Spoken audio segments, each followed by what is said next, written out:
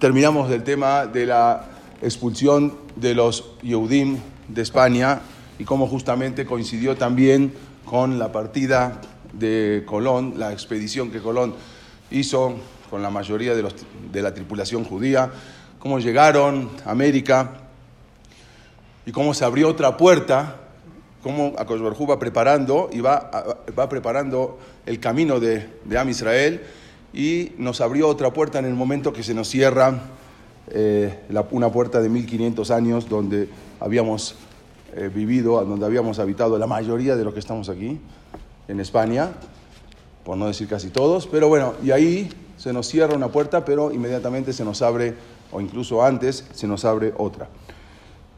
Pero vamos a ver también, hablar de un tema que donde se fueron la gran mayoría de los Yehudim cuando fuimos expulsados de España.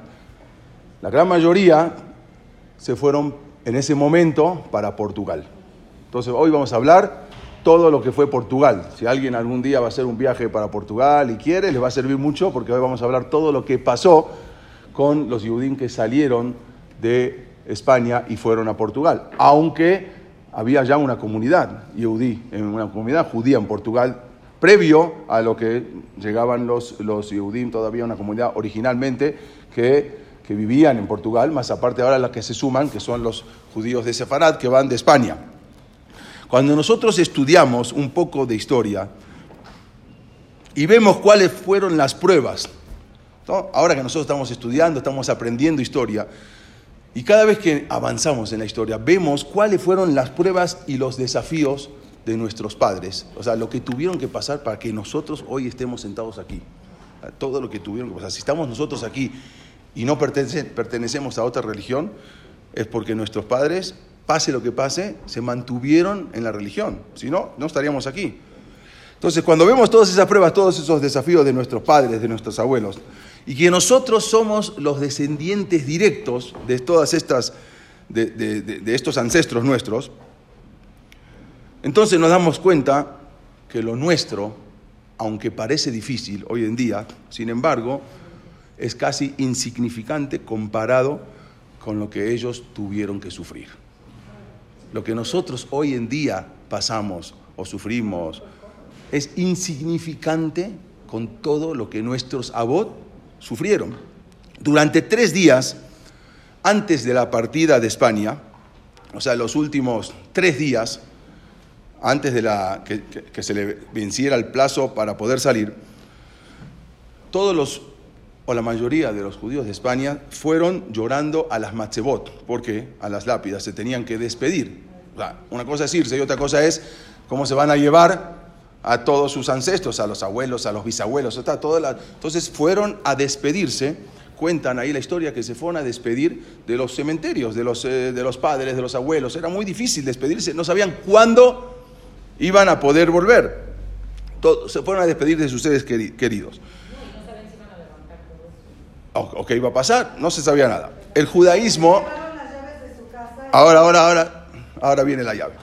El judaísmo en España, como dijimos varias veces, contaba con más de 1500 años ininterrumpidamente. O sea, teníamos viviendo en España 1500 años, no 100 o 120 o 150 como acá en México. No, 1500, multiplíquenlo por 10. O sea que estamos hablando, 1500 años, ya llevaban más de 20 generaciones o 30 generaciones o más de padre e hijo que seguían viviendo ahí. Habían llegado muchísimo antes que los mismos cristianos. O sea, los Sefaradim, los Yehudim, llegamos a España antes incluso que los mismos cristianos que después nos echaron. Como está escrito en el Nabí Obadia, y lo vemos acá, el Nabí Obadia, que es un profeta de la época de Ahab, ¿no? Él era uno de los secretarios del rey Ahab. Estamos hablando de la época del primer Bet Hamikdash. Y el Nabí Obadia trae ahí, no sé por qué, acá se... A ver, durante el primer Bet Hamikdash se habían separado, estudiamos que los separaron los Shevatim. La tribu de Judá y Binyamin estaban en el sur de Eretz Israel y las 10 tribus restantes estaban en el norte.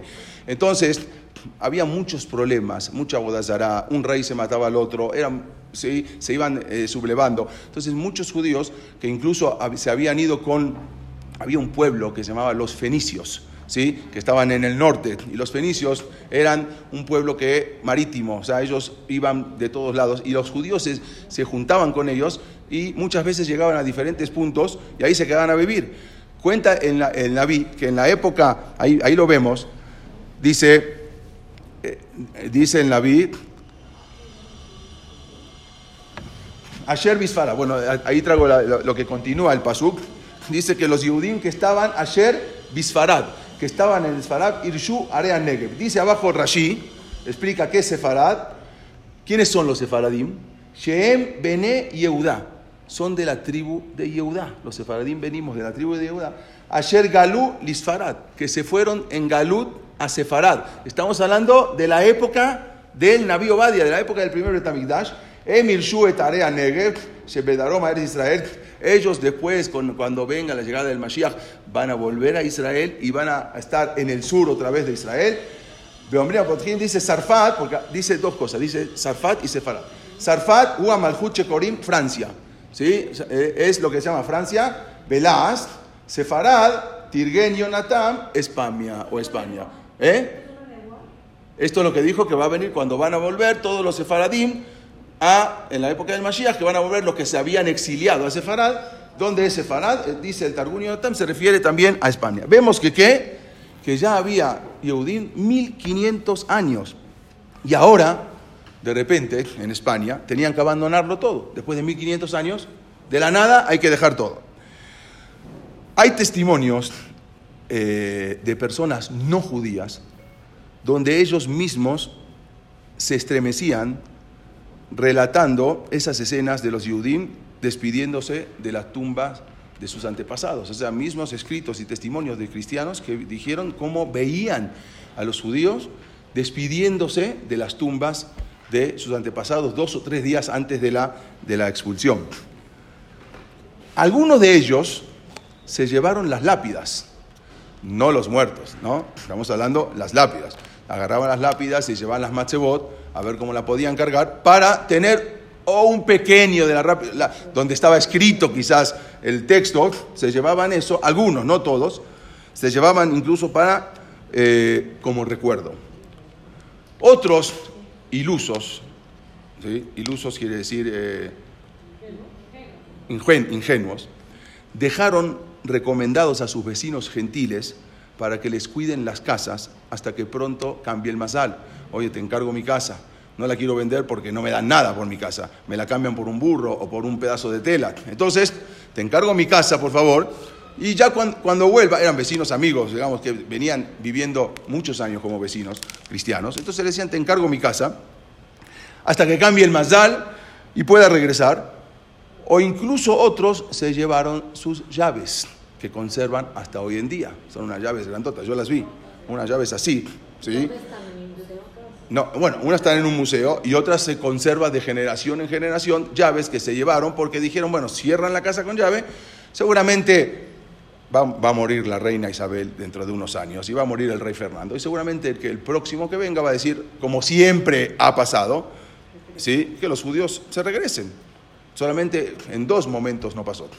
En Inglaterra, que los expulsaron en 1290 y los dejaron otra vez regresar hasta 1656, estamos hablando casi 350 años, y en España, que duró casi 400 años, 350, 400 años. Pero en todos los lugares donde expulsaban a los judíos, al poco tiempo los volvían a traer, porque la economía decaía, y entonces decían, no, otra vez necesitamos a los judíos, los volvían a traer, y como no tenían igual a dónde ir los judíos, volvían.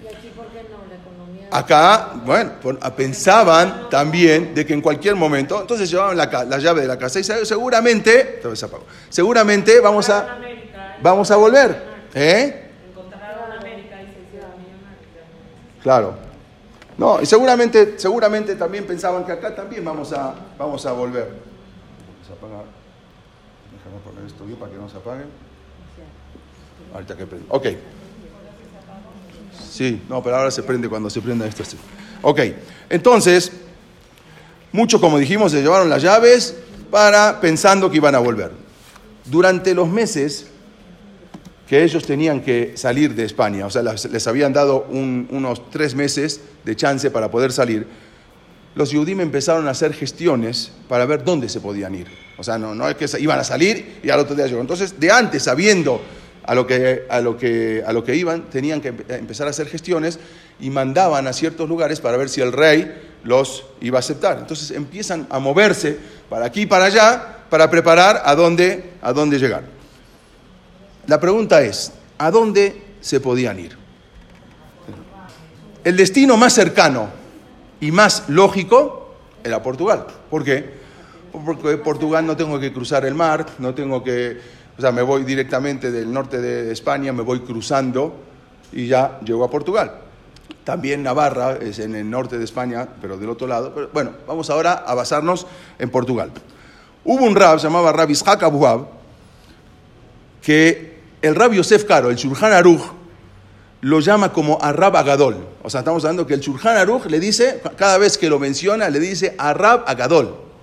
Era el Rab Ishaq Abu Wahab. Él fue autor de un sefer, se llamaba Sefer Menorat Maor, un libro muy importante. Que este rab, junto con una delegación de 30 Yehudim, de las principales comunidades de Castilla, o sea, agarraron a los rabinos y a los líderes, a los presidentes de cada comunidad, y él, junto con esos 30 Yehudim, fueron a ver al rey Joao II de Portugal. O sea, antes de que se acabe el plazo de la expulsión. Entonces van y se reúnen con el rey Joao II de Portugal para implorarle que recibiera a los judíos exiliados de España. No eran nada más esos 30 que iban a ir, o sea, ellos fueron a preparar el camino para los miles de Yehudim que iban a llegar a España. Y les den permiso de entrar a Portugal. Este era el rey Joao II de España. Los judíos de Portugal, en verdad, ya había Yehudim en Portugal. O sea, ellos querían ahora entrar con la delegación y todos los Yehudim que iban a salir de España. Pero en Portugal ya había Yehudim anteriormente. ¿Se acuerdan que dijimos que Rabbi Ishaq Abravanel, antes de llegar a España, vivía en Portugal? Y él era como el ministro del tesoro del rey de España. Después del rey de Portugal se tuvo que escapar. Pero ya había Yehudim en Portugal. Había yeshivot en Portugal, había Talmidei Jajamim en Portugal. No era como España, pero sí había.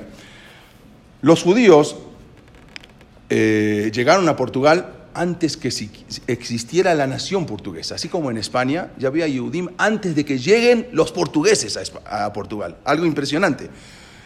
Los Yehudim, juntos con los celtas o los celtíberos, los celtas eran un pueblo muy antiguo, habían llegado juntos a Portugal y ellos conformaban uno de los pueblos más antiguos en la historia de la península ibérica.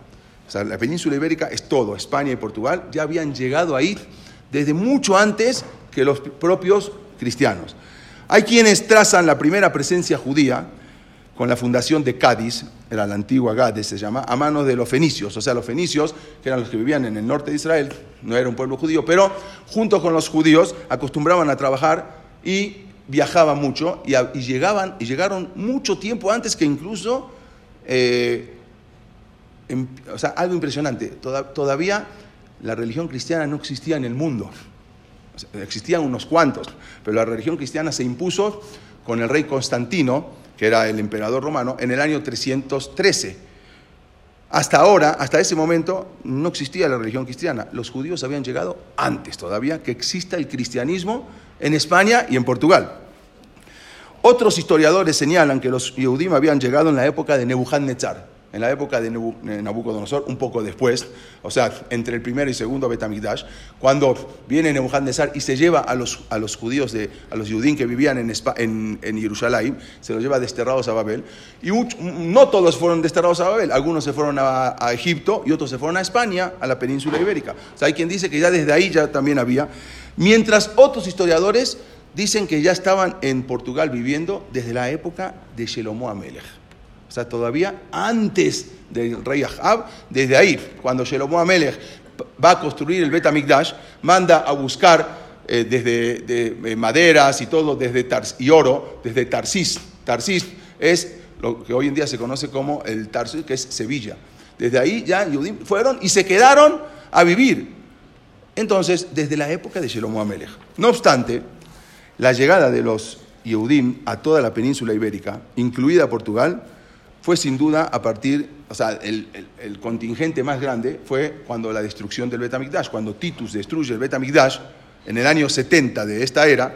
Ahí es cuando se llevan como esclavos a miles, a cientos de miles de judíos y se los llevan al Imperio Romano. Y el Imperio Romano abarcaba todo lo que es España y Portugal. O sea, eso ya fue más adelante, que ya llegó el contingente, el grueso de los judíos, llegan a Portugal.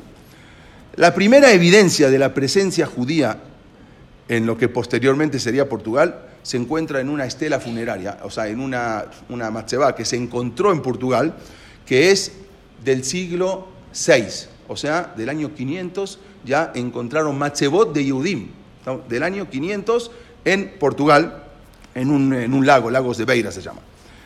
Bueno, vamos a hablar un poco de la Kehilá de Portugal. Antes de que lleguen, ¿cómo era la Kehilá de Portugal, los judíos de Portugal, antes de que lleguen los de España? La Kehilá de Portugal era una Kehilá muy bien organizada. Fue la primera comunidad que llegó a tener imprenta inmediatamente después del descubrimiento. Cuando se descubre Gutenberg, que descubre la imprenta en 1450, la primer Kehilá que tuvo una imprenta, incluso antes que Italia, que Livorno, que ahí se imprimían libros, fue Portugal. Fue la primera, el primer libro judío que se imprime en la historia fue en Portugal. Los primeros libros Kodesh del mundo, cuando ya apareció la imprenta, se imprimen en Portugal. Quiere decir que había una comunidad importante, pues si no, ¿cómo van a imprimir un libro en un lugar que no hay Yehudim? A ese lugar llegó Rabbi Yitzhak Abuhab con los 30 delegados líderes de Am Israel.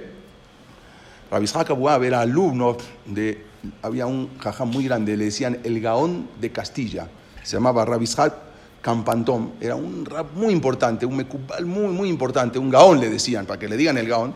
Él era alumno de este Rabbi Yitzhak Campantón, el Gaón, el Rabbi Yitzhak Abuhab. Y a su vez, como dijimos, el Shulchan Aruch lo menciona como a Rab Agadol, el gran Rab.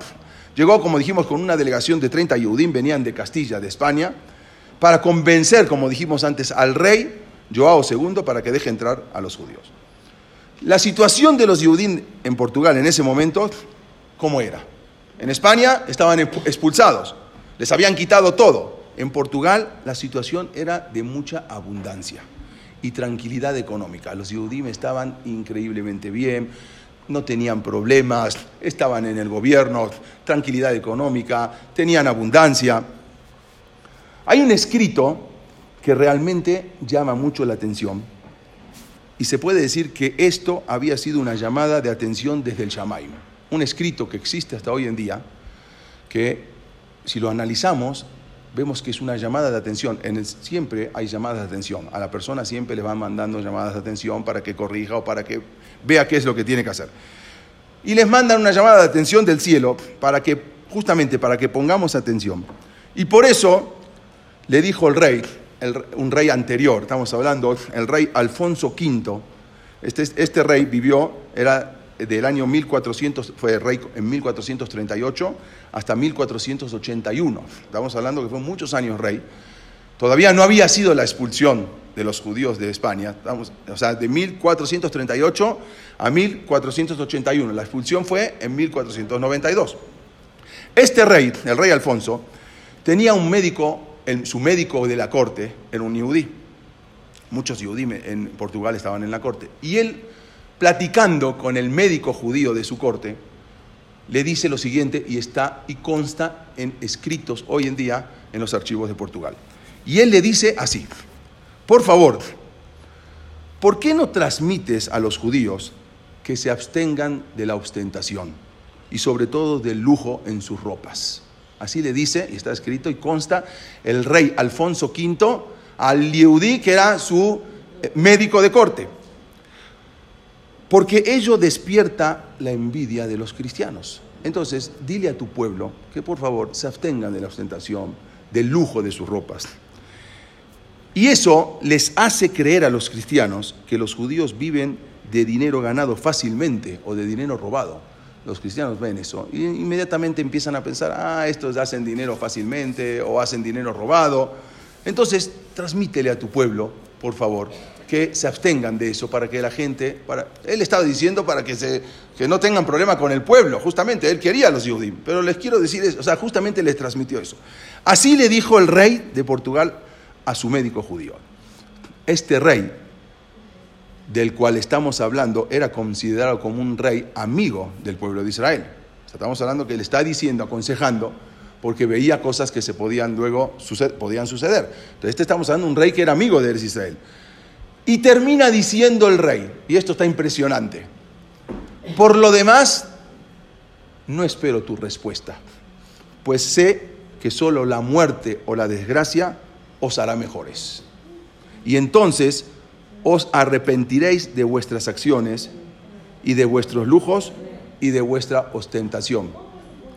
Sé que no me van a escuchar y sé que tú vas a hablar con la Kehilá y no te van a escuchar y van a seguir. Por lo tanto, lo único que te puedo decir, no espero tu respuesta, porque sé que no hay respuesta, o solamente la muerte o las desgracias los va a hacer mejores al pueblo. Y entonces ahí se van a arrepentir porque no escuchamos al rey de no ser tan ostentosos y no hacer tantos lujos, en tanta ostentación. En 1400, antes de 1481, no se sabe exactamente cuándo, pero antes por 1477 aproximadamente, que fue cuando el rey estaba con su médico judío. Los Yehudim eran muy ostentosos en Portugal, más que en España. Ahí estaban los Yehudim. La gente había ricos y no tan ricos, pero el Yehudí en general era muy ostentoso y generalmente estaba muy bien en Portugal. El Yehudí en Portugal estaba en una situación económica muy bien, casi no había pobres, siempre hay, pero estaba muy bien. Y no solamente ostentosos, también los judíos fueron celosos cuando escucharon que ahora iban a recibir a un contingente de más de 100.000 judíos de España. Y ahora, ¿cómo? Estamos acá y ahora de repente van a llegar más de 100.000 judíos de España, quienes eran pobres e indigentes, porque los que salían de España salían sin nada. Y ahora vamos a tener que mantener a todos, porque nosotros acá estamos bien. Y ahora viene ese contingente, no van a venir una ni 10.000, van a venir más de 100.000. ¿Y a dónde vamos a meter a 100.000 o 150.000 judíos? De repente, los mismos Yehudim de Portugal se quejaban. Este rey se aceptó que vengan los judíos. No, sí, este rey ya no estaba. Este rey, esto que contamos fue antes, como que con Ruach HaKodesh se lo dijo. Ya había fallecido este rey. Pero eso fue lo que le dijo, una carta que se conserva, lo que le dijo a un médico judío. Y sabían que ahora van a llegar en Portugal. También nos pondríamos a pensar, si somos 80.000 Yehudim y de repente van a llegar 200.000, a ver, pensemos nosotros, ¿sí?, que estamos en México y de repente van a venir 100.000 argentinos. Nada más pensemos eso. Y los 100.000 que vienen son engreídos y encima tienen Torá, porque tienen más Torá que en Portugal, porque ellos recibieron la Torá de los Yehudim. Y van a venir a decir, esto no se puede y esto sí se puede y no se puede y sí se puede. A ver, nada más ubiquémonos qué hubiésemos hecho nosotros. Bueno, ok, pero los van a matar. Les voy a contar algo. En Italia, cuando pasó lo mismo, habían ido una delegación también de España, como fueron a Portugal, también fueron a diferentes lugares y también fueron a Italia. A Roma. Supuestamente los judíos eran expulsados de España. ¿Por qué? Porque no se querían convertir. Y supuestamente los reyes dijeron que esa orden venía del Papa. O sea, no es que es una orden que ellos inventaron. El Papa dijo que los judíos que no se quieran convertir al cristianismo tienen dos opciones. O se convierten o se van. ¿Orden de quién? Del Papa.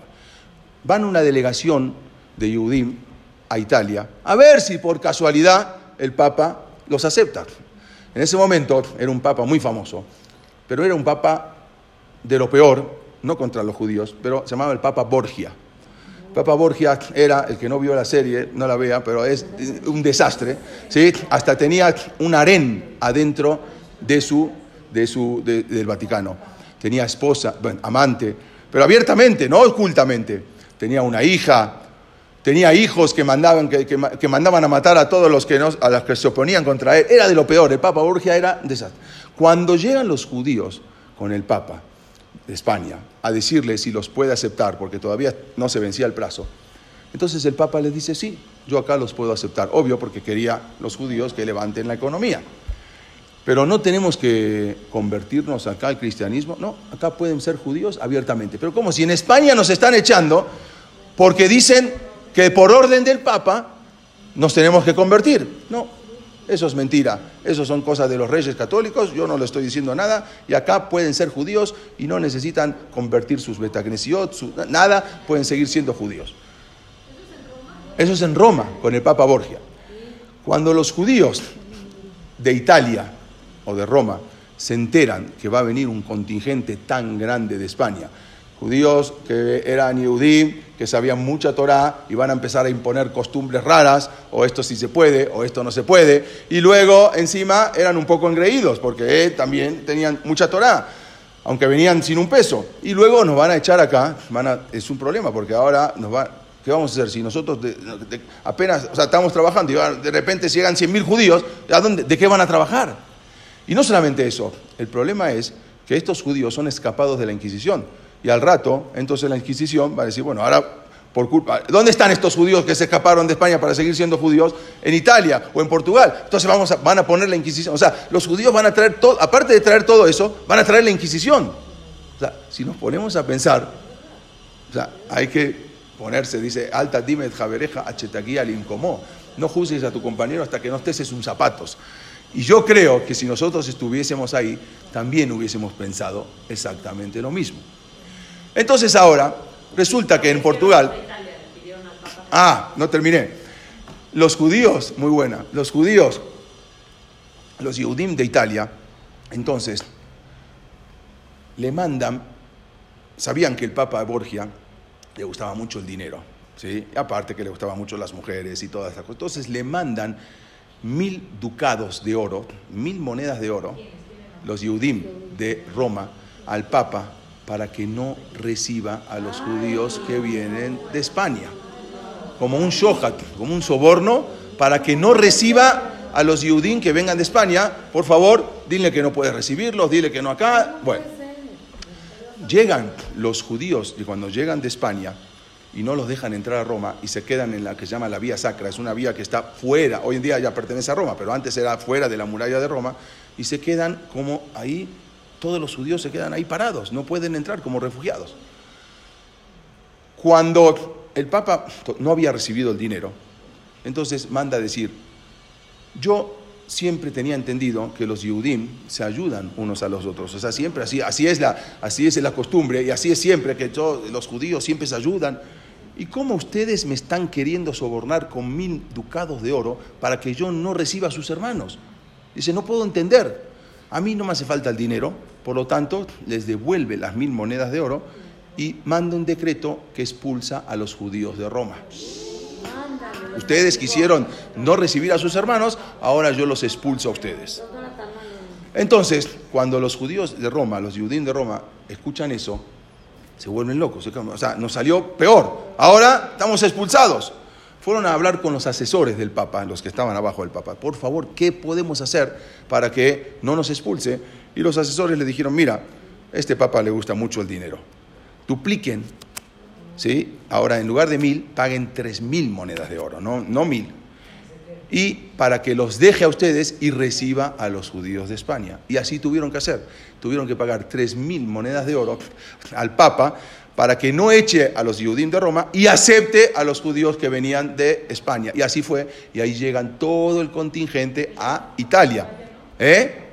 No, esto entre paréntesis le estoy contando que hay que entender un poco también la situación. Porque ellos mismos tenían miedo que ahora de repente venga la Inquisición y se instale en Italia o se instale en Portugal. O sea, tenían miedo. Nosotros estábamos bien. En Portugal era una comunidad muy rica, casi no había pobres, todo el mundo estaba bien. Y de repente llegar un contingente de 150.000 judíos y hay que mantenerlos. Entonces vamos a empobrecer a la comunidad. Y hay que ver si no viene la Inquisición, que al final sí llegó. Bueno, vamos a ver. Entonces, como dijimos, eran muy celosos. Cuando escucharon que iban a recibir ahora la visita de 150.000 judíos de España, ahora volvemos a Portugal. El rabino Isaac Abuab fue el que hablar para que reciba. ¿A 150.000? No, dijo todo el que quiere venir que venga. Sí, otros se fueron para otros lugares. Pero vamos a ver. Ahora vamos a ver. Entonces, eran 150.000 Yehudim. No, a Italia no, a Italia mucho menos. A Italia mucho menos. Porque a Italia no era tan fácil. Portugal era cruzar solamente. Italia ya había que ir mucho más camino. Está bien. Pero ya cuando lleguemos a Italia vamos a hablar, pero mucho menos. Eran pobres, encima los españoles que venían ahora, eran pobres e indigentes, porque les habían sacado todo. O sea, no podían venir con nada. Y no les dejaron llevarse nada de dinero. De todas maneras, el rey Joao, este rey, les concedió permiso. Al final aceptó, lo que le fue a decir Rabbi Isaac Abuab, pero les concedió un permiso solo por 8 meses. O sea, un permiso de tránsito. Acepto que lleguen los judíos a Portugal, pero solamente por 8 meses. 8 meses, él tampoco no quería, tenía mucha presión del pueblo. No quería, al final, Ahora bien, accediendo a los ruegos de Rabbi Isaac Abuab, en verdad no lo hizo inspirado por la misericordia, sino por las grandes ganancias que él podía recoger. Este rey utilizó las desgracias del pueblo judío para lucrarse, para enriquecerse. Cada judío tenía que pagar de 8 a 100 cruzados. O sea, era la moneda de Portugal, una cantidad no muy grande, pero tampoco muy pequeña. Estamos hablando casi $1.000 al día de hoy. Para poder entrar a Portugal tenía que pagar... muy bien. Los judíos ricos de España tuvieron que ir, o sea, hasta ese momento tenían dinero, todavía no se habían ido. Entonces, de 8 a 100 ducados, antes de salir, claro. Entonces, mandaron ese dinero a Portugal, todavía podían tener dinero, para pagarle al rey, para poder entrar, y muchos le pagaron a los pobres que no tenían dinero. Y a los grandes, los ricos, tuvieron que pagar por los pobres. Por persona. Si lo multiplicamos por 150.000 Yehudim de Portugal, que fue de España a Portugal, era una cantidad exorbitante. Por eso le convenía al rey, y solamente por 8 meses. Después de 8 meses se tienen que ir. O sea, les cobro para poder entrar. Y después de 8 meses, en 8 meses ustedes vean más o menos para dónde se van. Y no es que le regresaba el dinero después de 8 meses. Entonces, hizo solamente una excepción a quienes no le cobró, porque era bueno aparentemente, para los judíos ricos. Los judíos ricos que venían a hacer negocios, a eso no les cobraba, porque de todas maneras iban a dejar su dinero ahí. Y todos esos judíos que podían traer consigo los capitales e invertirlos en Portugal. Y también hizo una excepción para los especialistas en construir barcos, que justamente en ese momento Portugal se estaba tratando de convertir en una potencia marítima y necesitaba constructores de barcos. Por lo tanto, todos los judíos que eran constructores de barcos, también se les hizo una excepción para entrar a Portugal sin tener que pagar y sin necesidad de quedarse solamente 8 meses. A eso sí se les podía dejar para que se queden mucho más tiempo. Como vencido el plazo, como dijimos, no podían sacar dinero de España cuando se vence el plazo, se las ingeniaron para hacer llegar el dinero a Portugal antes de que venza el plazo. Tampoco se podía sacar dinero muy fácil, pero de alguna manera se las ingeniaron para mandar dinero a Portugal para que reciban a los Yehudim que venían de ahí. De esa forma, aproximadamente entre 100.000 y 150.000 Yehudim cruzaron la frontera española y llegaron a Portugal. El rey les había prometido que acabando los 8 meses, él mismo se encargaría de ponerles embarcaciones a disposición de los judíos para que se dirigiesen a donde quisiesen. O sea, el rey les dijo, después de 8 meses, yo les pongo barcos gratis y de ahí ustedes se van a donde quieran. Así habían acordado. Solo los que llegaron, no los que No, obvio, a los que llegaron. La idea de la mayoría de los judíos españoles que habían entrado en Portugal era salir a otro destino, como el rey ya les había dicho. Entran y se salen a otro. La mayoría, porque los que sabían construir barcos, o los ingenieros, o los ricos, esos sí podían quedarse. Pero entonces, ¿por qué no se fueron a Roma? A Roma era más difícil llegar a Roma. Acá era más fácil. Después, 8 meses, después vamos a pensar a Roma, a Turquía. La cosa es salir, era caminando, llego, me instalo, veo y después me voy a donde sea. La pregunta ahora es, ¿dónde poder ubicar a 150.000 judíos? ¿A dónde? ¿En dónde iban a vivir? ¿Qué van a comer?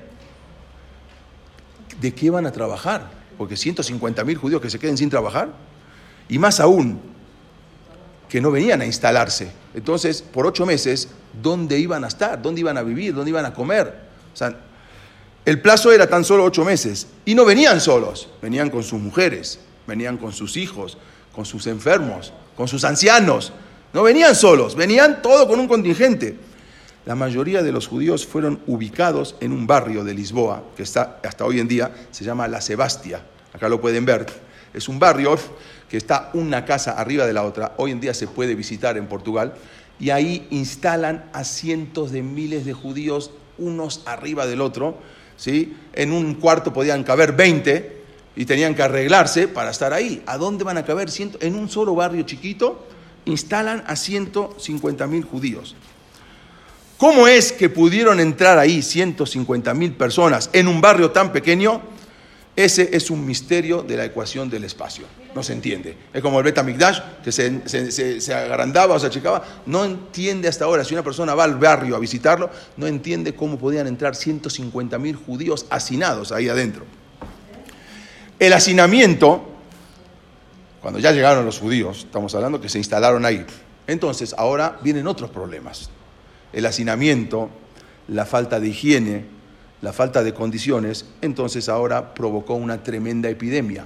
Quiere decir que los judíos, aparte de todo, trajeron ahora una epidemia a Portugal, porque hacinados y no había manera de bañarse, falta de higiene, o sea, traen todo una epidemia. Y en ese momento los Yehudim empezaban a morir como moscas, o sea, de la epidemia, uno tras otro, porque no aguantaban lo que era. Esta epidemia comenzó ahora a propagarse entre los cristianos. Imagínense ahora qué van a hacer los cristianos. Porque esta misma epidemia, que hasta ahora no había problemas, se empieza a expandir a los goim. Y los goim ahora empiezan a protestar al gobierno. Obvio, con justa razón. Van con el rey, con el gobierno. Y le dicen, ¿por qué trajeron a vivir con nosotros a este pueblo maldito? Empiezan a reclamar. Este pueblo está echado de todos los países del mundo. Este pueblo lleva la estigma de haber matado a lo que ellos consideraban su Dios. Este pueblo son los judíos errantes que tienen que vagar por los 4 puntos cardinales. ¿Cómo los vas a recibir aquí?, le decían. ¿Cómo lo estás recibiendo? O sea, todavía tenían duda a ver si se quedaban más de 8 meses. Y ahora nos trajeron la peste. O sea, nosotros estábamos bien y se empiezan a enfermar y empiezan a contagiar a la gente. Y decían al rey, porque la ira divina se ensaña con ellos y la peste nos contagia a nosotros. No nos olvidemos que hacía muy poco que toda Europa había sufrido una tremenda epidemia. ¿Se acuerdan? Entonces ellos estaban en 1348 y 1350, estamos hablando hace 130 años, 140 años, había sufrido toda Europa una epidemia tan terrible que habían muerto más de 50 millones de personas en Europa, no judíos, o sea, en total.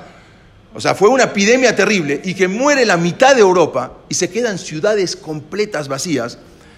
Entonces, todo eso les quedó en la psiquis a la gente y sabía que ahora estos judíos traen de nuevo la peste y va a morir todo Portugal. Esos tenían miedo. Se daban cuenta, y encima, ¿qué pasó?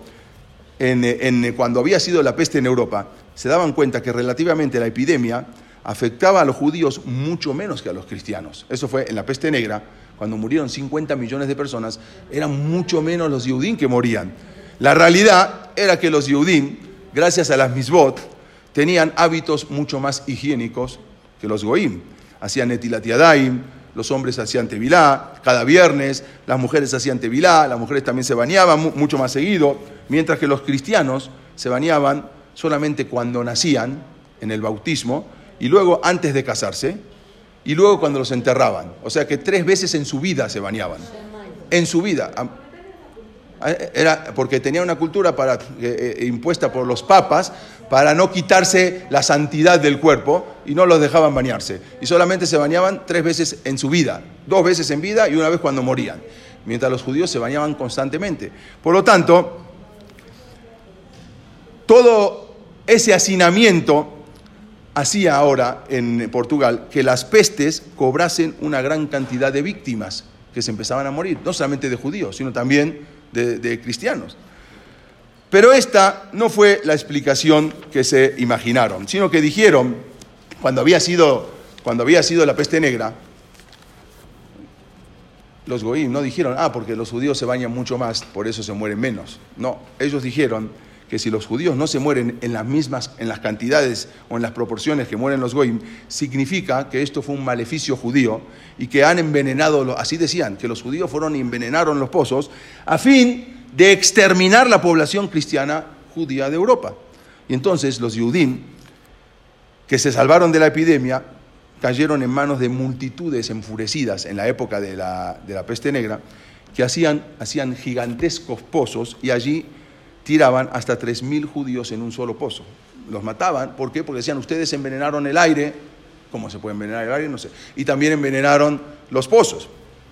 Y luego prendían fuego como una medida profiláctica de que los judíos estaban trayendo enfermedades y epidemias. Esto mismo ocurrió en Portugal.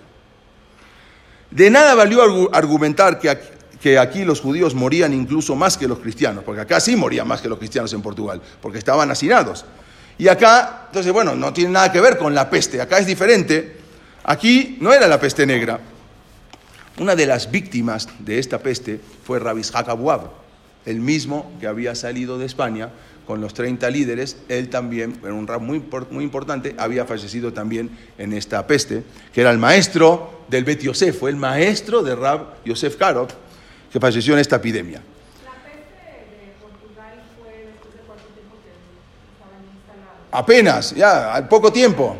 Al poco tiempo, a los meses empezó todo eso. Había también cuando salió. Por otro lado, Rabbi Ishaq Abravanel no se fue a Portugal, se fue a Nápoles, a Italia, con también un contingente de gente, y todos ellos también se empezaron a enfermar y empezaron a contaminar a la gente, a los italianos en Nápoles. También había sido así, porque el modo de vivir, hacinados, falta de higiene, sin un peso, entonces no había manera de subsistir, y todo eso traía cólera o traía diferentes tipos de enfermedades. En Nápoles fue el cólera.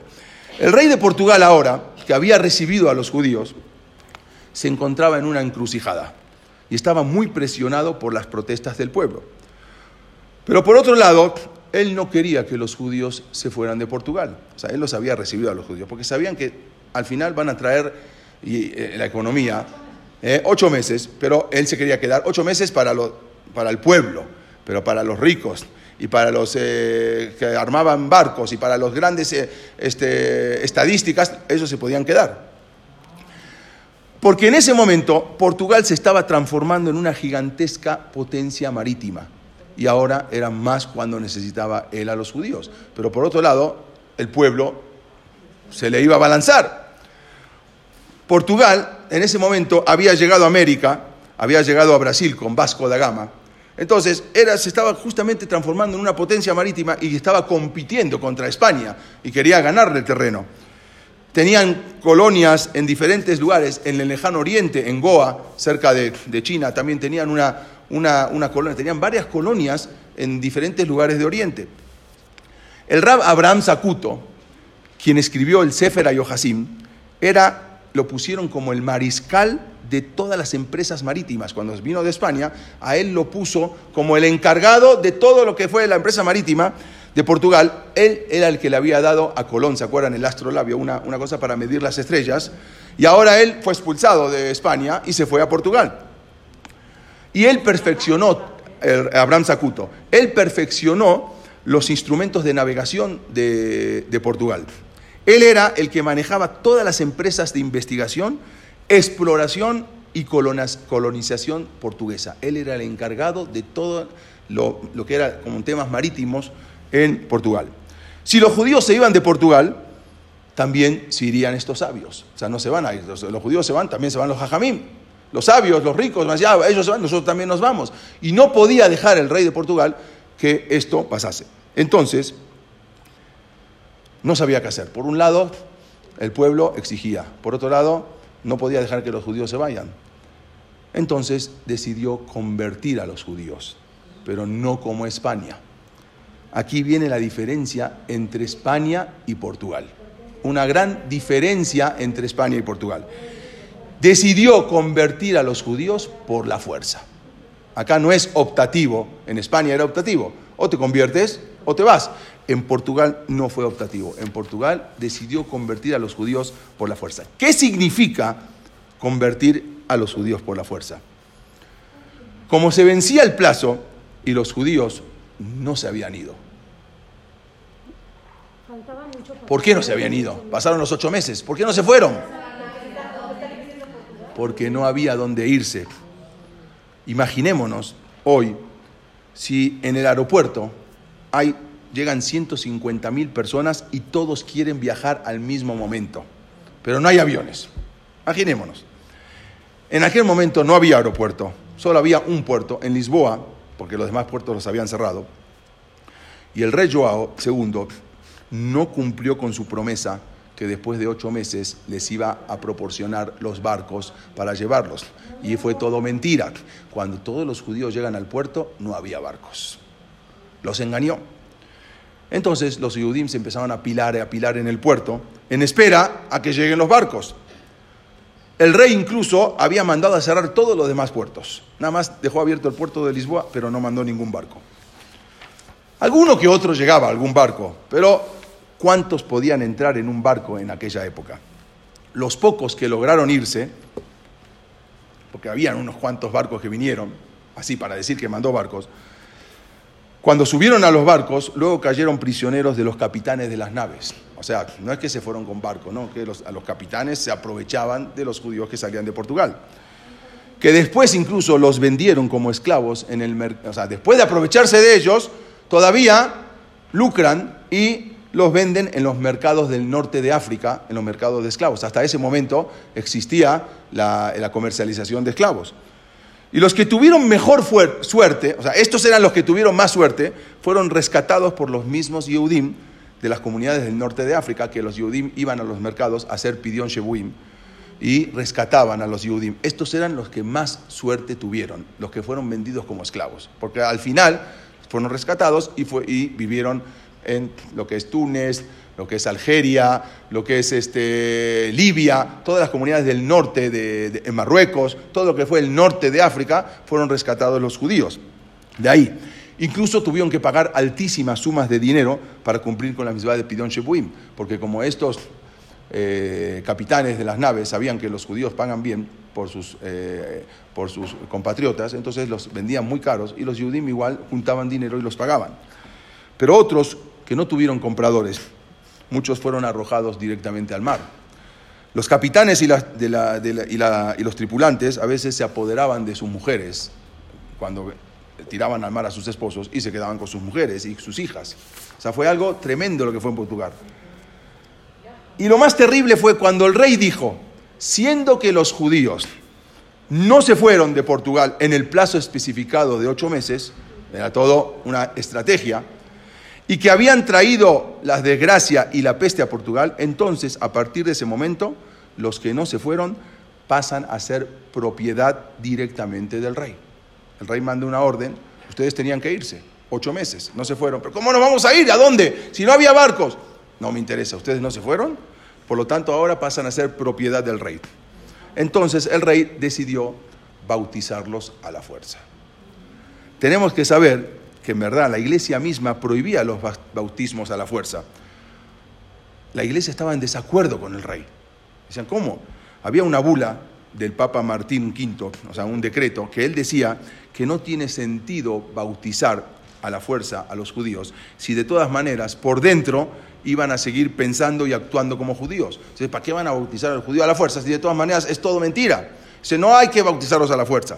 Pero el rey de Portugal, que no era muy religioso, y no le hacía mucho caso al Papa, no le importaba de ninguna manera si eran judíos, no me interesa si los judíos yo los voy a bautizar. Si después van a ser buenos católicos o malos católicos, a mí no me interesa. Yo los voy a bautizar y le voy a decir a la plebe, al pueblo, que estos ya son cristianos y por lo tanto se quedan. Porque él quería que los judíos se queden en Portugal. Y por lo tanto, para que Portugal se vuelva a convertir en una potencia marítima. Él quería que se queden. Pero la mayoría era gente que no tenía las posibilidades de... Pero después de 8 meses, él decidió que todos se queden. Ni siquiera los pobres, porque sabía que estos pobres tarde o temprano van a salir adelante. Entonces necesitaba que todos se queden. Y por eso no le mandó barcos y los bautizó a la fuerza. ¿Por qué? Porque tampoco podía dejar que se queden. Porque quedarse como judíos, el pueblo no quería. Quedarse como cristianos, los judíos no querían.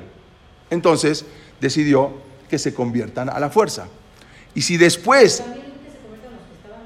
No. Ahora a estos. Con los que estaban de antes, vamos a ver más adelante cómo después los expulsan.